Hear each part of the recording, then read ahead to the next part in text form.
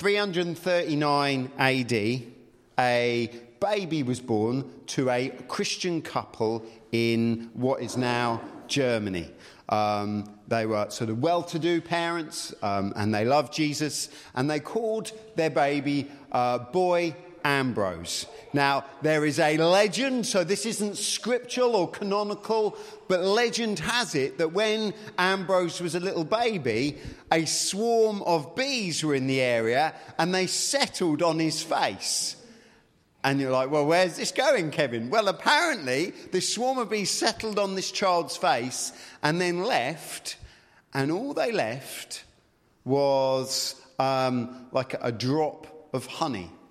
And the father, who seems to have been an ingenious and prophetic kind of guy, saw this as an indication that his boy would have a honeyed tongue.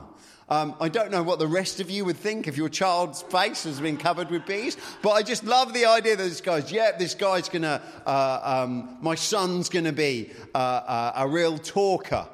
And so this is the sort of legend that accompanied his birth.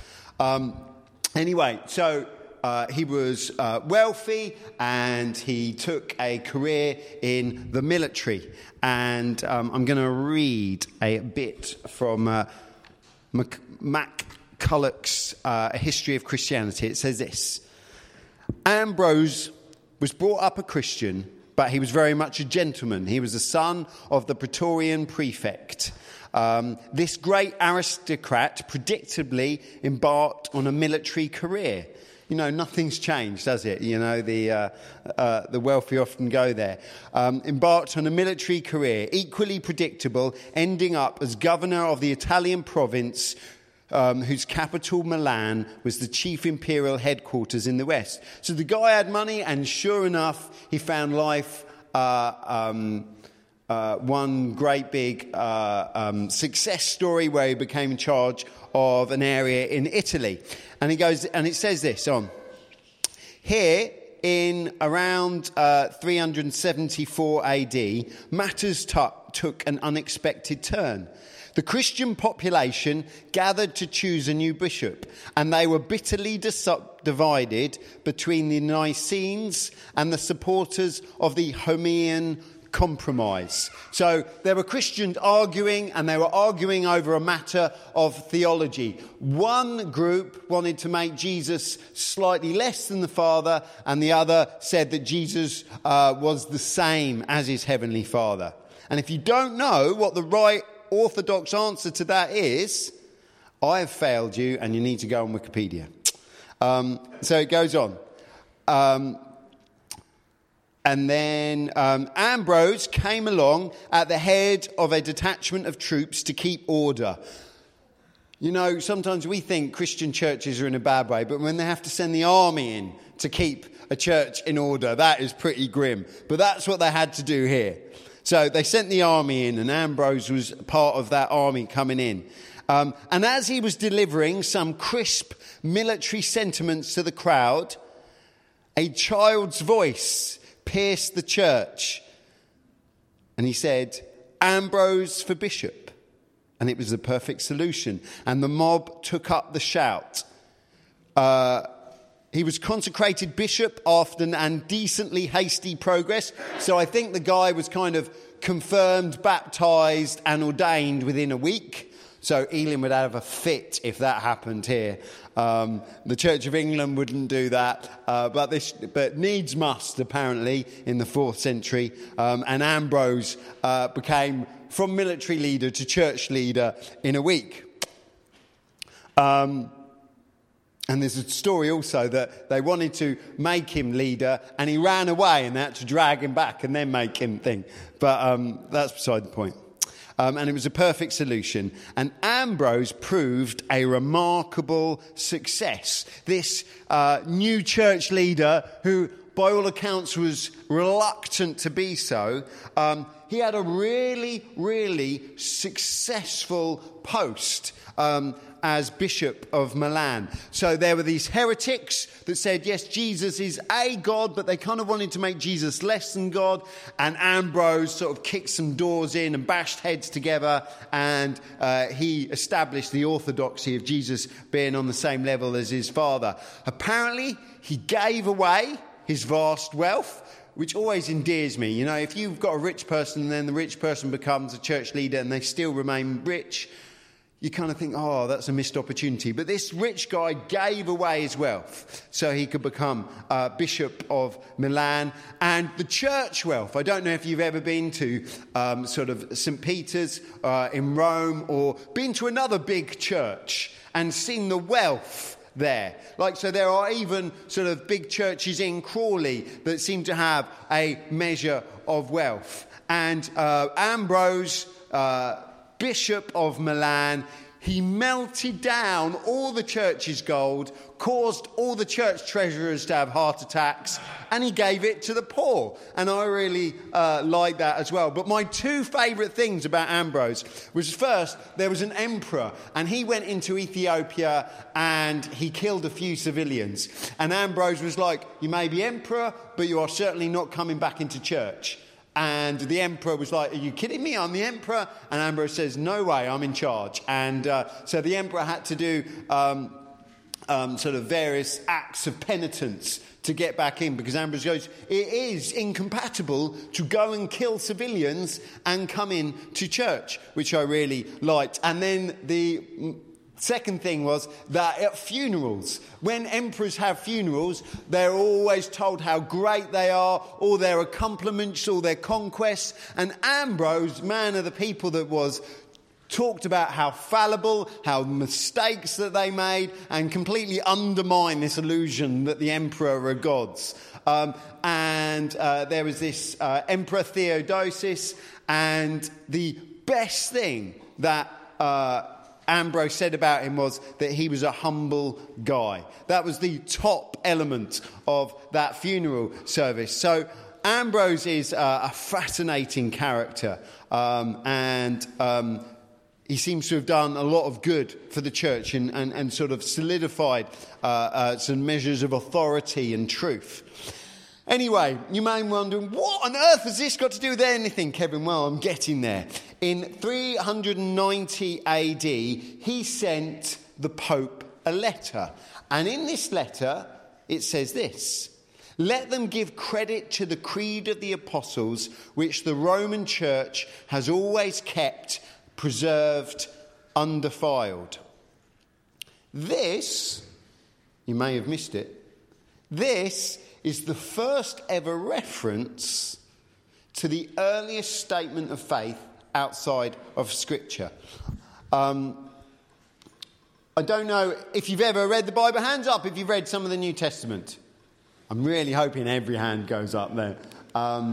So, the New Testament, it's not a long book by measures of books. I mean, McCulloch's History of Christianity is quite a bit longer than the Bible. But there's a lot in it, and there's a lot to take in. And so what Christians have done through the ages, they've made up creeds, which they've taken what they think are the most important bits of Scripture and said, you need to know this. You need to know this fact over this other fact. So is it important that Jesus, when he told the disciples to catch fish, is it important that they caught 153 fish? Or is it more important to look at who Jesus was and what he'd done? And Christians over the years have decided in creeds what the primary bits of Scripture is. And the Apostles' Creed is the earliest record of Christians looking at the Bible. Legend has it, it's not scriptural, legend has it, that each of the 12 disciples added one of these points that make up the Apostles' Creed. Now, the Apostles' Creed is essentially the basis for most Orthodox faiths through the ages. If you go on our website, you will find a section called Things We Believe, and you will find everything that's in there on our sort of things we believe. I would like us all to stand together, if we can. And you need more than a broken foot to be an excuse not to stand. And I want us to read this out together. It's a statement of faith, what this church believes. Some of you are going to find out some new facts that you've just suddenly decided that you believe something that you didn't know. But we're going to keep going and we'll see how it goes. So, number one, I believe in God, the Father Almighty, creator of heaven and earth, and in Jesus Christ, his only Son, our Lord, who was conceived by the power of the Holy Spirit, born of the Virgin Mary, suffered under Pontius Pilate, was crucified, died, and was buried. He descended into hell. On the third day, he rose again from the dead. He ascended into heaven and is seated at the right hand of God, the Father Almighty. From thence he shall come again to judge the living and the dead. I believe in the Holy Spirit, the Holy Catholic Church, the communion of saints, the forgiveness of sins, the resurrection of the body, and everlasting life. Amen? Amen. Amen. Please be seated.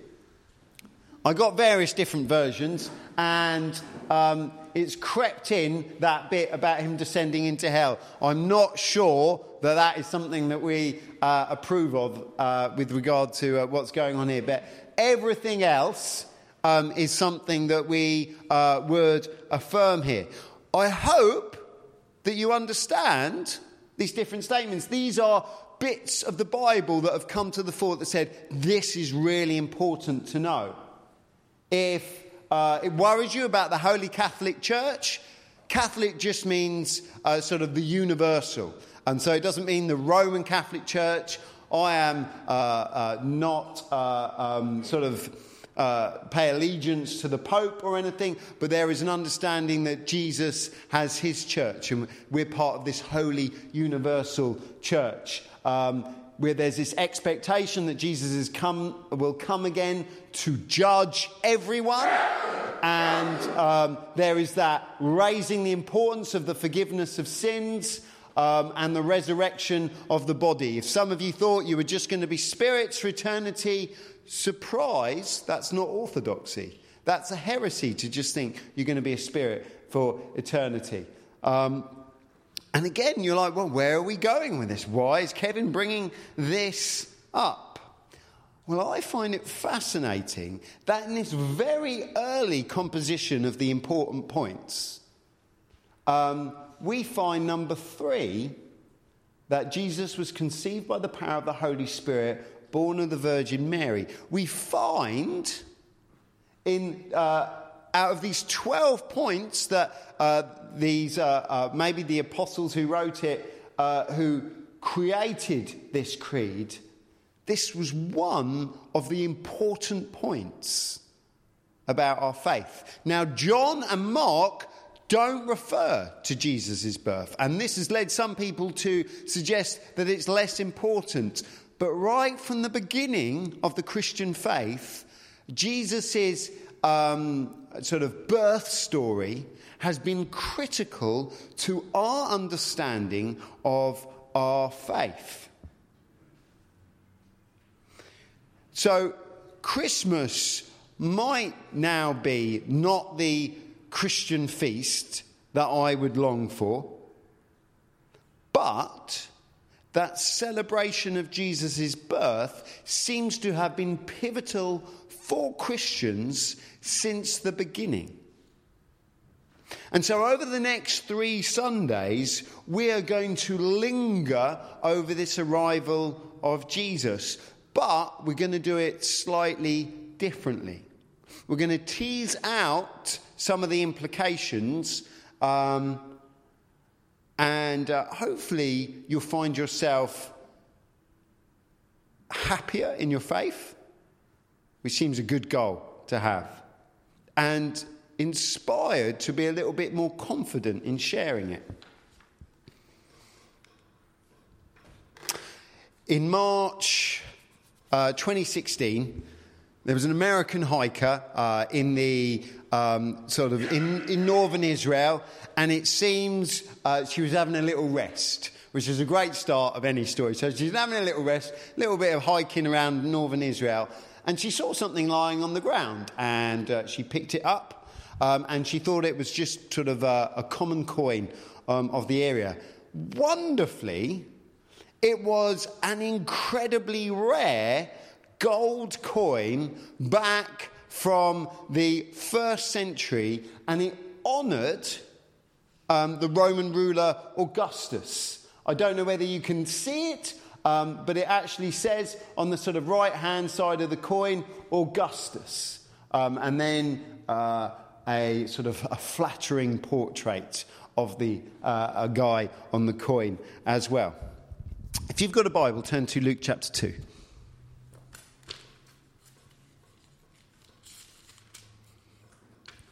It says this in Luke chapter 2, verse 1. In those days, Caesar, and what does it say? Augustus. In those days, Caesar Augustus issued a decree that a census should be taken of the entire Roman world. This was the first census that took place while Quirinius was governor of Syria, and everyone went to their own town to register. So Joseph also went from the town of Nazareth in Galilee to Judea, to Bethlehem, the town of David, because he belonged to the house and line of David. He went there to register with Mary, who was pledged to be married to him and was expecting a child. While they were there, they came for the baby to be born, and she gave birth to her firstborn, a son. She wrapped him in cloths and placed him in a manger because there was no guest room available for them. And there were shepherds living out in the fields nearby, keeping watch over their flocks at night. It's, the 8th of December, and I've already heard that passage umpteen times. So goodness knows how familiar we're going to become again with it by the end of the Christmas period. But in this account, we're given, if you look, some very specific information. We are given a very specific time frame. It talks about Caesar Augustus. Caesar Augustus is not an imaginary guy that they fitted in to make the story sound more interesting. Caesar Augustus was Caesar between 27 BC and 14 AD. He was ruler then. There are documents to establish that. When Luke refers to that, he is giving us a story, not once upon a time, many moons ago, with sort of vague ideas. He is saying in the rule of Caesar Augustus, which these first century Christians would have gone, that was then. This was so many years ago. And historians today recognise that Caesar Augustus really existed and ruled in that time, in that area, and there are coins to prove it, okay? So when Luke refers to that, we go, this bit's true. It's not made up, it's not fanciful language, it's not just religious talk. Secondly, above and beyond the date, we are given a specific geographic location. We are given some well-known places in Israel. If you have a GPS and you have a helicopter with some sort of large fuel tank, you can use these following coordinates. 31.7054 degrees north, 35.2024 degrees east. And you will land slap bang in the middle of Bethlehem. It still exists today. When Luke refers to Bethlehem, again, it is not a land far away. It is not a kingdom paved with gold. It is a factual, geographic location that you can go to today, after church, preferably. Now, we don't know the exact location of Jesus' birth, but we know the time. And we know the general geography.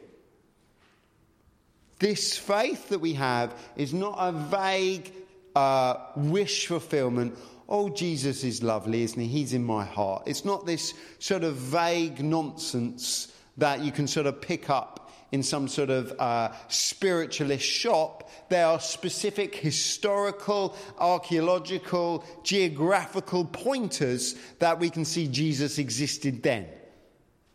The whole creed becomes nonsense if Jesus is not an historical figure. And just in case you want more specifics, the text says that there were witnesses to this birth. There were particular professionals who were around doing their job when they were called in to have a look at what was going on.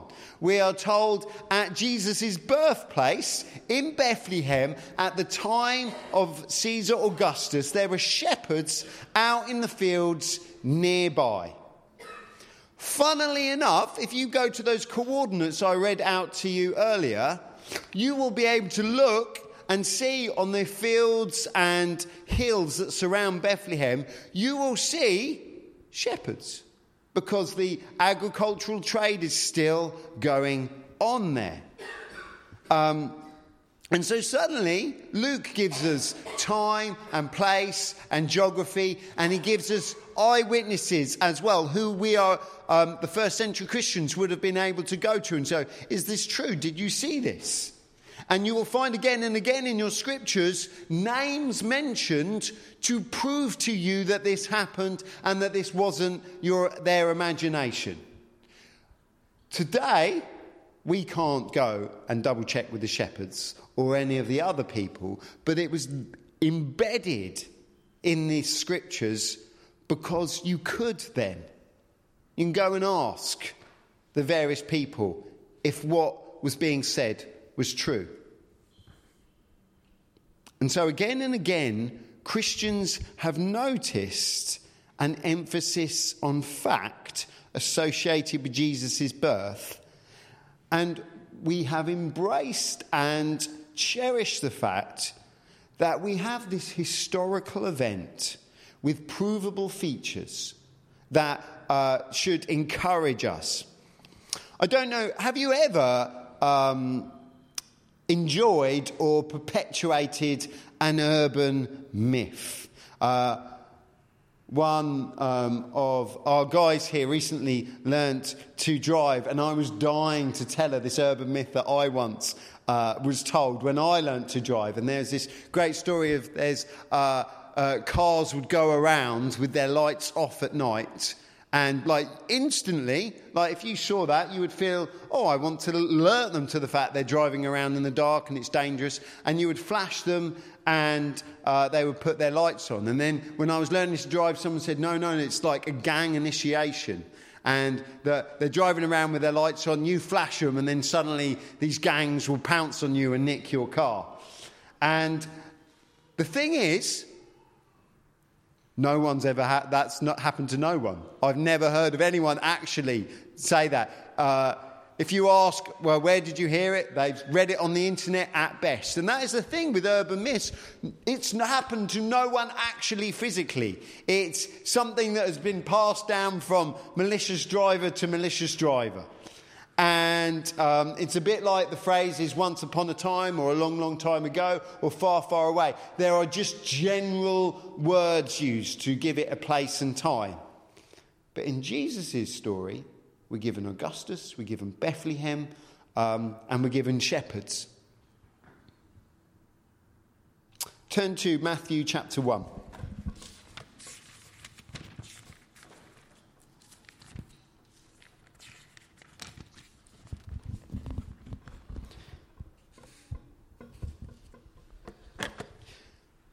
says this in Matthew chapter 1, verse 12. After the exile to Babylon, Jeconiah was the father of Shealtiel, Shealtiel the father of Zerubbabel, Zerubbabel the father of Abihud, Abihud the father of Eliakim, Eliakim the father of Azor.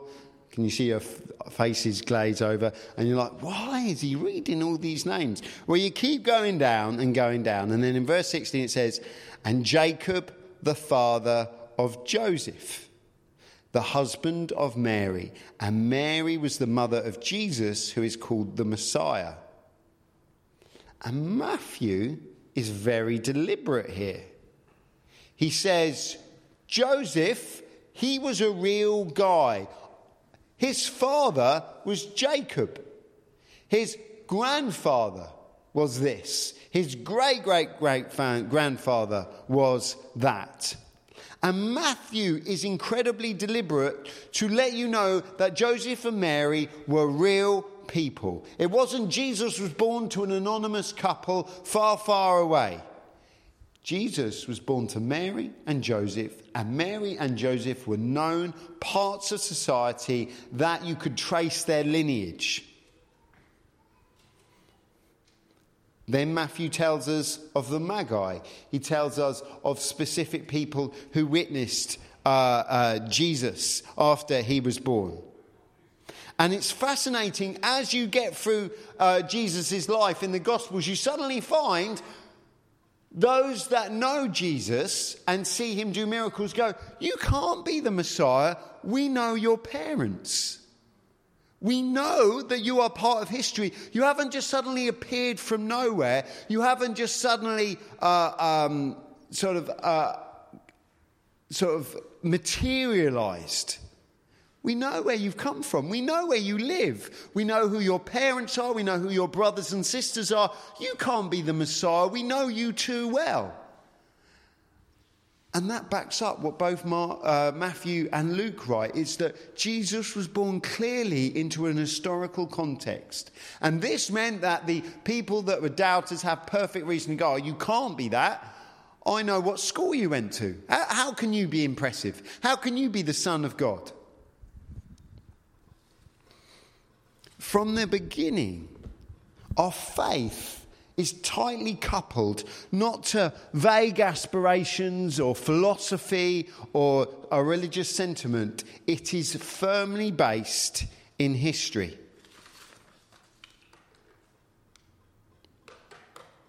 I didn't ask permission for this photo. I felt a bit guilty. But she didn't ask me to take it down. So last year, my family and I, we went on holiday, and on the way down to Cornwall, we visited St Nectan's Glen in Cornwall. And according to history, and I love this sort of stuff, in the 6th century, there is a Christian hermit who lived on top of a waterfall, and who wouldn't? You know, you got a waterfall and you're a Christian hermit, and the two just go together. And apparently he had a bell that he would ring to warn ships from crashing into the cliffs nearby. And so there's this great story, and there's a chapel there and whatever else. However, recently, this Christian story, this Christian place with this history of faith has morphed into the vaguest sense of spirituality you could ever conceive of. There is a gift shop there, and I was kind of hopeful that it might be full of sort of monks' habits and old Bibles and sort of old etchings from stuff. The gift shop is filled with healing crystals, tarot cards, and weird, scary ornaments that I had to sort of shield my children's faces from, because I wasn't sure what was going on with them. Actually, when we were there was some sort of person bathing semi-naked in the waterfall, and there was obviously some sort of ritualistic dance going on, and we had to wait before we went and had a look at the waterfall and waited for them to finish. But But it's really common today that people have this very vague spirituality. I was talking to someone the other day and they were like, yeah, I'm not religious, but I am spiritual. And it means that they can go on Spotify and they can listen to worship songs and feel good things about a Heavenly Father that loves them. And then they can go to yoga classes and breathe deeply and empty their mind of everything that was in there. And they can visit mediums and contact the dead. And all this hodgepodge of vague spirituality, they don't really think it through. And it comes together in just this sort of morass, lump, nebulous form of spirituality.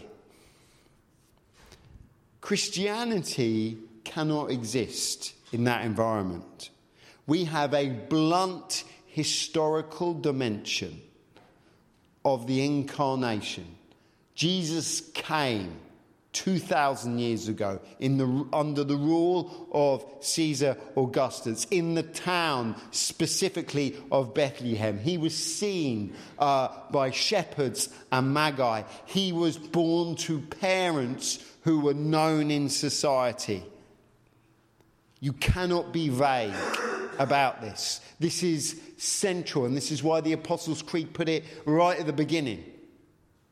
Christianity has a historical and factual content that is wonderful, and it's not up for grabs. And Jesus is not a vague, fuzzy figure that you can make him whatever you want. You know, we can often think of Jesus and he becomes like a kindly uncle or a generous granddad or something else. But Jesus is not those things. He was Jesus as revealed in Scripture. He was born to Mary and Joseph. He was born as a Jew. And when you make Jesus something other than he was, if you make him just a good man, oh, I like reading the Sermon on the Mount, oh, it's nice to read those things. You know, I think he taught wise things. If you make him an angel, as some of the sects have done, or if you make him a great philosopher or someone or an imaginary figure that we've just loaded with good sayings, when Jesus is not born to a virgin in Bethlehem during the reign of Caesar Augustus, it is a fantasy. I wonder who the Jesus is you're worshipping when we go through the worship songs. Is it the factual Jesus that was born then? Or is it some nebulous idea that you have manufactured in your head? Because Christianity has a history of saying, you don't get to make up what Jesus was like. You don't get to imagine what you like Jesus to be. He is a historical character that existed here and then. And you know what? You don't get saved by your imagining Jesus. If your Jesus is not exactly the Jesus of the Scriptures, then your Jesus is not the historical Jesus. Then your Jesus never came, lived, died and rose again. And your Jesus is certainly not sat at the right hand of the Father. The question is, who is your Jesus? If it is anything other than the Jesus that was born to a Virgin Mary, it is not Jesus Christ that Christians have worshipped for 2,000 years. Have a look at Luke chapter 1.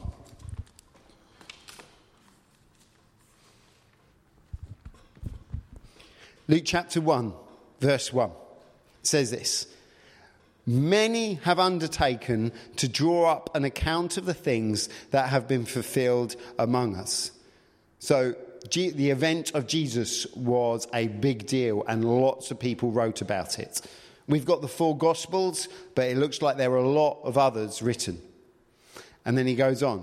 Just as they were handed down to us by those who were from the first were eyewitnesses and servants of the word. With this in mind, since I myself have carefully investigated everything from the beginning, everyone say carefully. Carefully. This is Luke doing your own work for you. Luke has carefully investigated it so you can take his word for it. I have carefully investigated everything from the beginning, and I too decided to write an orderly account for you, most excellent Theophilus. And we don't know whether that is a historical character or sort of a general term for sort of Christian friends. So that you may know the certainty. Everyone say certainty. The certainty of the things you have been taught. So Christians were like, well, that's Jesus. He sounds a bit too good to be true. Or I'm not too sure that he really existed. And Luke says, no, I've talked to the eyewitnesses. I have talked to people that lived alongside him, that knew his mum and dad, that went to his same school, that lived in the same town, that saw him do these miracles, that saw him die on the cross. It is likely that Luke had words with Jesus' own mother, Mary, and that features in Luke's gospel. Once again, as we enter this epic season of Christmas in the West that just goes on for months and months, I want you to be encouraged that Matthew and Luke have written these things down so you can be certain what you believe. You can be certain that Jesus existed, that he lived for a certain time span on earth. The gospel writers go to great lengths to write down knowable names that if you were in the first century you could double check. They have included visitable places. If you want, after church you can go and visit Bethlehem yourself. They have referred to recognisable practices and cultures. And so when we believe Luke and Matthew talk about Jesus being born to a virgin, we can be sure and certain that these things happened.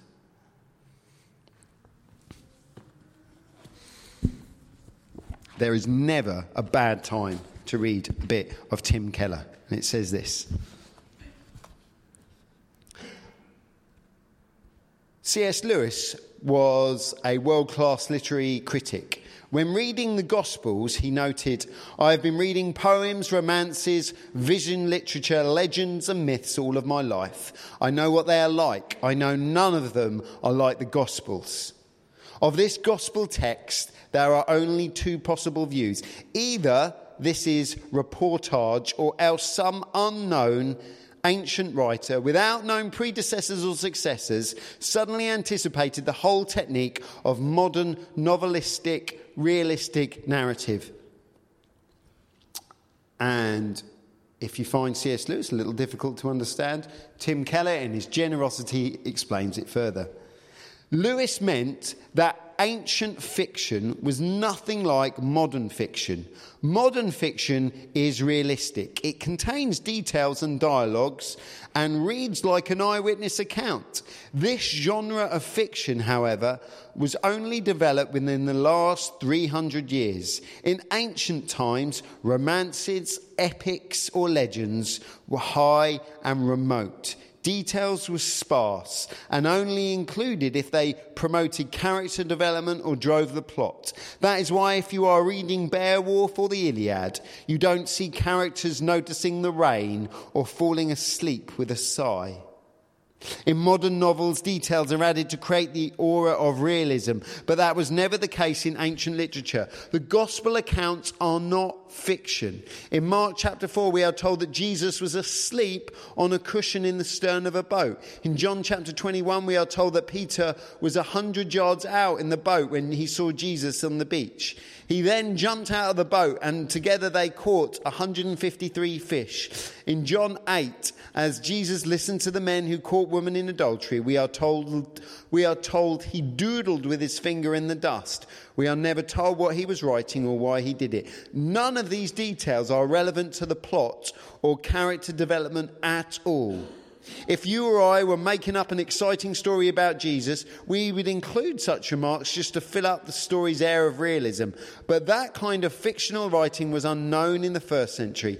The only explanation for why an ancient writer would mention the cushion, the 153 fish, and the doodling in the dust is because these details have been retained in the eyewitness's memory.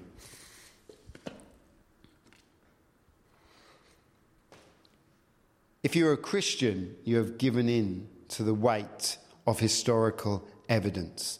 You've gone, I give up. It's true.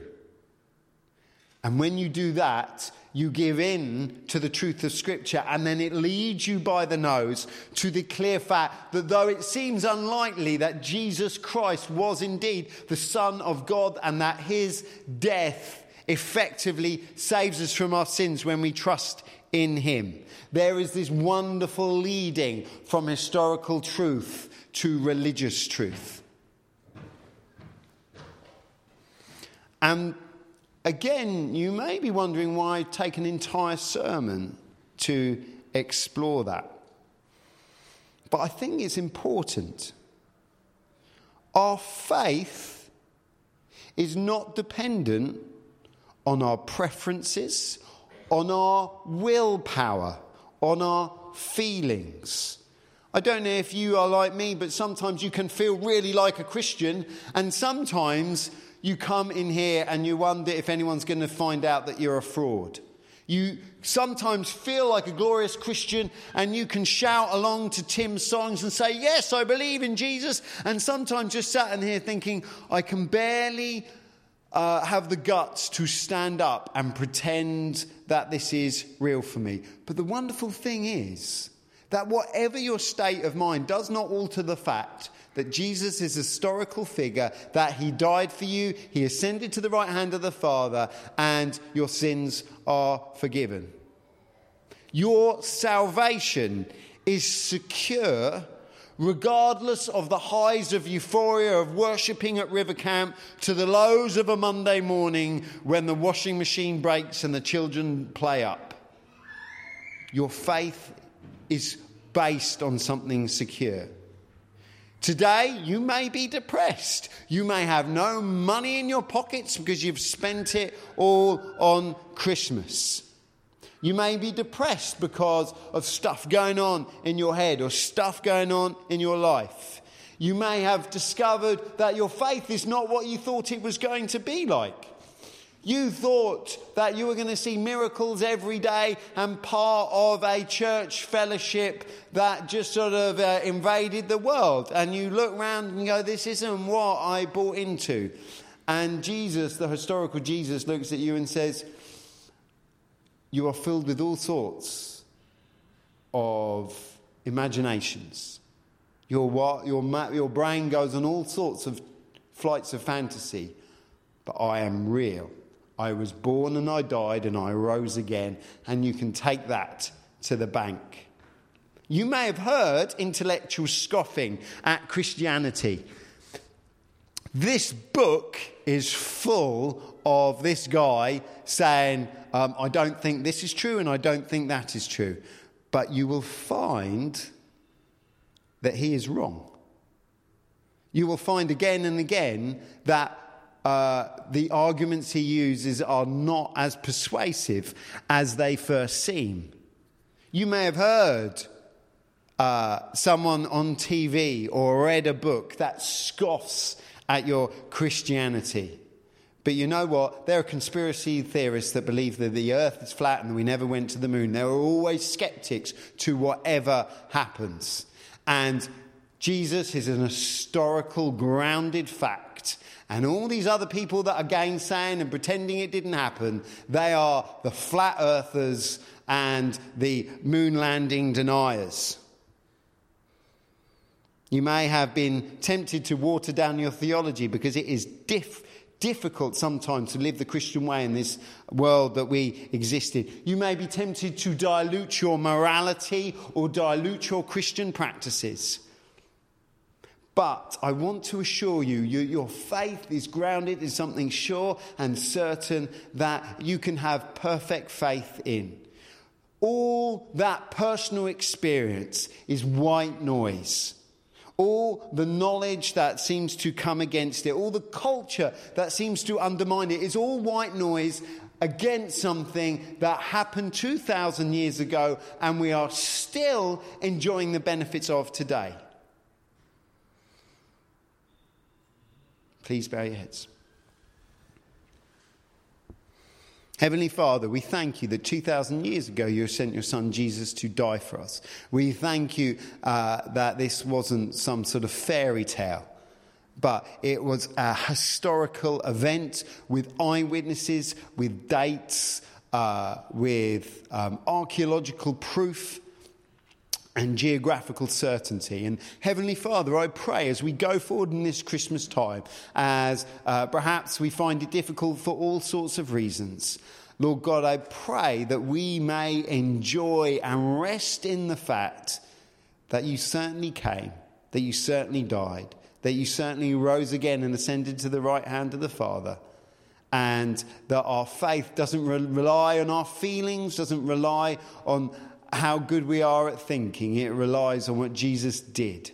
And Lord God, I pray that we would be good at sharing this good news with other people. And all God's people said, Amen. Amen.